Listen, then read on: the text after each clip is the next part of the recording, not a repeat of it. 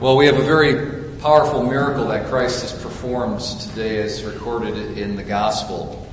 And in the Gospel of John, Jesus, he has 7 major signs that he performs. And this is the 7th sign. And it is the sign that is a foreshadowing of his own resurrection, which will take place on Easter Sunday, which is soon coming up. And he performed the sign for the people who were with him in the days of his earthly ministry, but he also performed it for us, that through an absolutely indubitable proof of his divine power, we might come to push away all doubt and all fear and to let the light and the gift of faith truly shine forth. Faith that he indeed is the Son of God. Well, I think today in my homily I'd like to maybe focus on sort of 2 ideas, or place before you 2 different categories of evil. On the one hand, we have the evil of the evil of suffering and death. And we as human beings know this. This is a part of our experience, suffering and death. On the other hand, we have another evil, and that's the evil of sin. Jesus came amongst us as God amongst men to deal in an absolutely decisive fashion with both of those evils, with both of those problems that we as human beings experience and know. If we look in this one verse, in fact it's the shortest verse in the whole Bible, it's pretty amazing. It says, Jesus wept. Shortest verse in the whole Bible. 2 words, Jesus wept.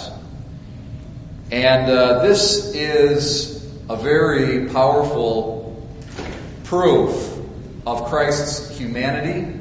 Here he is, he's ready to display his divine power by raising Lazarus from the dead. Just before he displays his divinity, we see so clearly his humanity.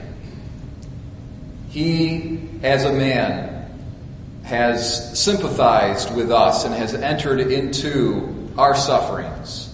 We know what it is to lose a beloved family member or friend.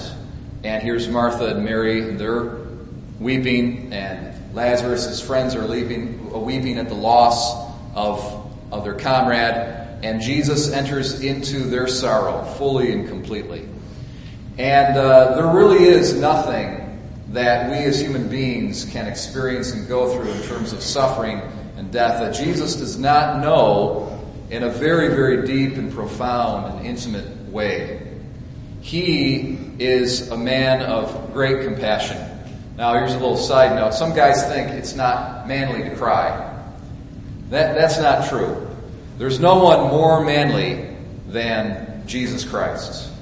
I, for one, I'm very persuaded that the Shroud of Turin is actually the burial cloth of Jesus Christ. That the image we see on that cloth is the image of Jesus himself. And if you just look at that image, you see such incredible strength and nobility in his face. His body, I mean, you know, like the kids say, or the younger people, this guy was jacked. I mean, he had a lot of muscle. He really was an amazingly built individual. He was a very, very masculine guy. And yet he wept.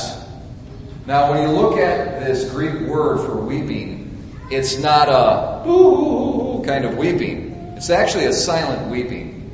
So let's imagine to ourselves this incredibly noble visage with great restraint, but yet at the same time evident emotion and silent tears running down his face, totally identifying with the sorrow and the loss that his friends are experiencing and going through. And some commentators, I remember reading years ago, we've got this passage is translated in our lectionary as he's perturbed.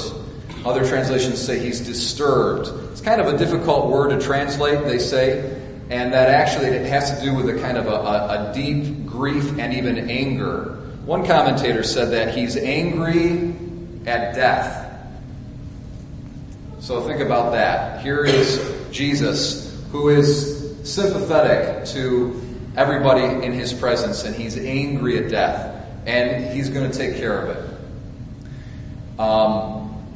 We think of the word when we see what Jesus is doing here in His humanity as compassion.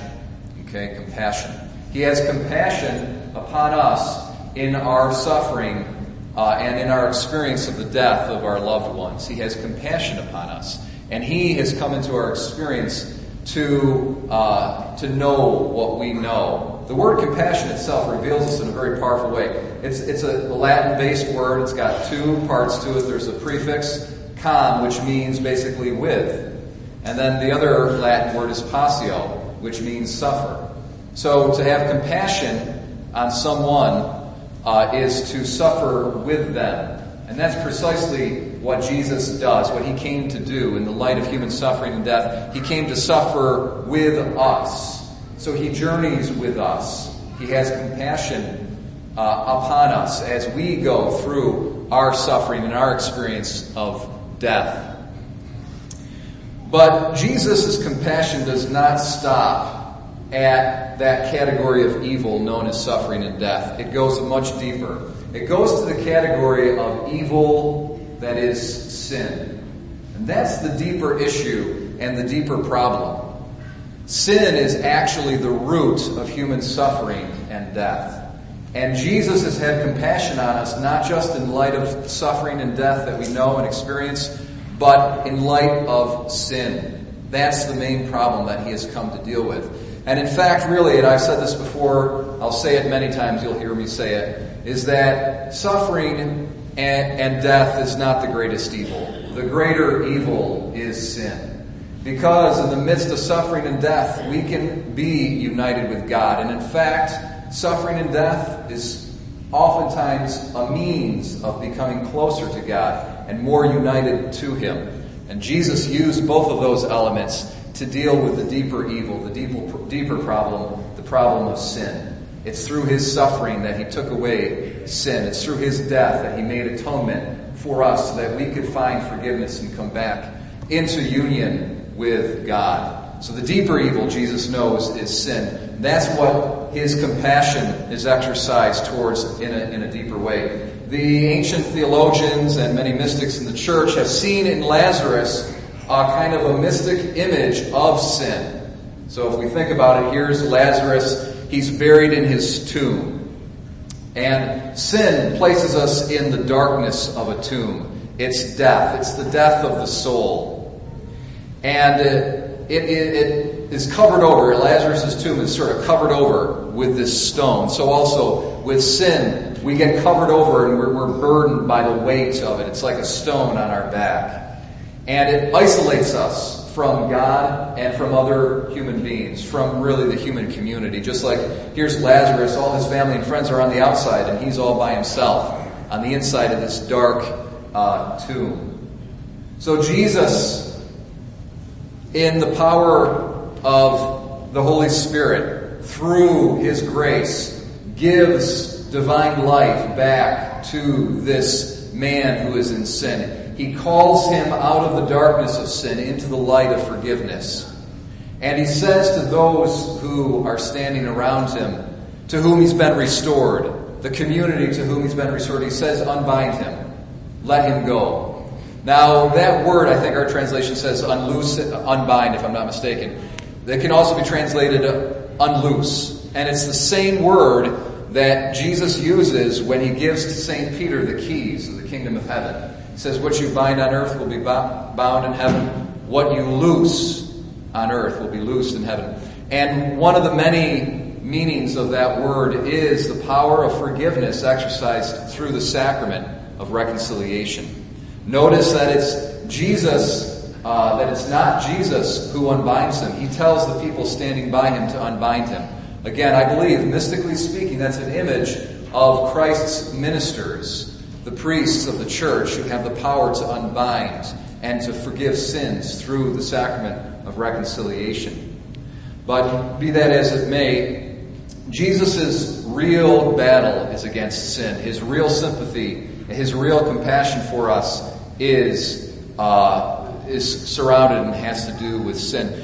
You know, many people, we talk about the word compassion and passio, we're coming up to Passion Week.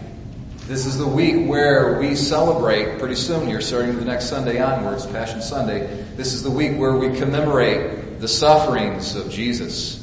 He came to suffer for sin, as well as for our suffering and our experience and knowledge of death. Many people look at Christ's sufferings physically. The scourging at the pillar, which was horrendous. If you look on the Shroud of Turin, you can see his body is completely covered with whip marks. Completely covered. His front, as well as his back, all of his legs, his thighs, his calves, they scourged him within an inch of his death. It's horrible, horrible torture. Of course, his carrying of the cross, his crucifixion, horrendous, horrendous torture. But you know what was by far the worst suffering? That physical suffering was patty cakes compared to a much more profound and deeper source of suffering, and that was our sin. He, in his omniscience, saw not just the sin of Pilate, the sin of the Jews, the sin of the Roman soldiers. He saw the sin of my sin and your sin, the sin of all human beings who have ever lived. And he took the weight of that betrayal and that ingratitude upon himself. That was the deeper source of his suffering, and the deeper reason why he came to have compassion upon us and to save us from our sins. So my brothers and sisters, I'll leave that meditation with you today as we prepare to enter into Passion Sunday and Passion Week, wherein we commemorate Christ's suffering for us in light of our suffering and death, but more fundamentally in light of our sin.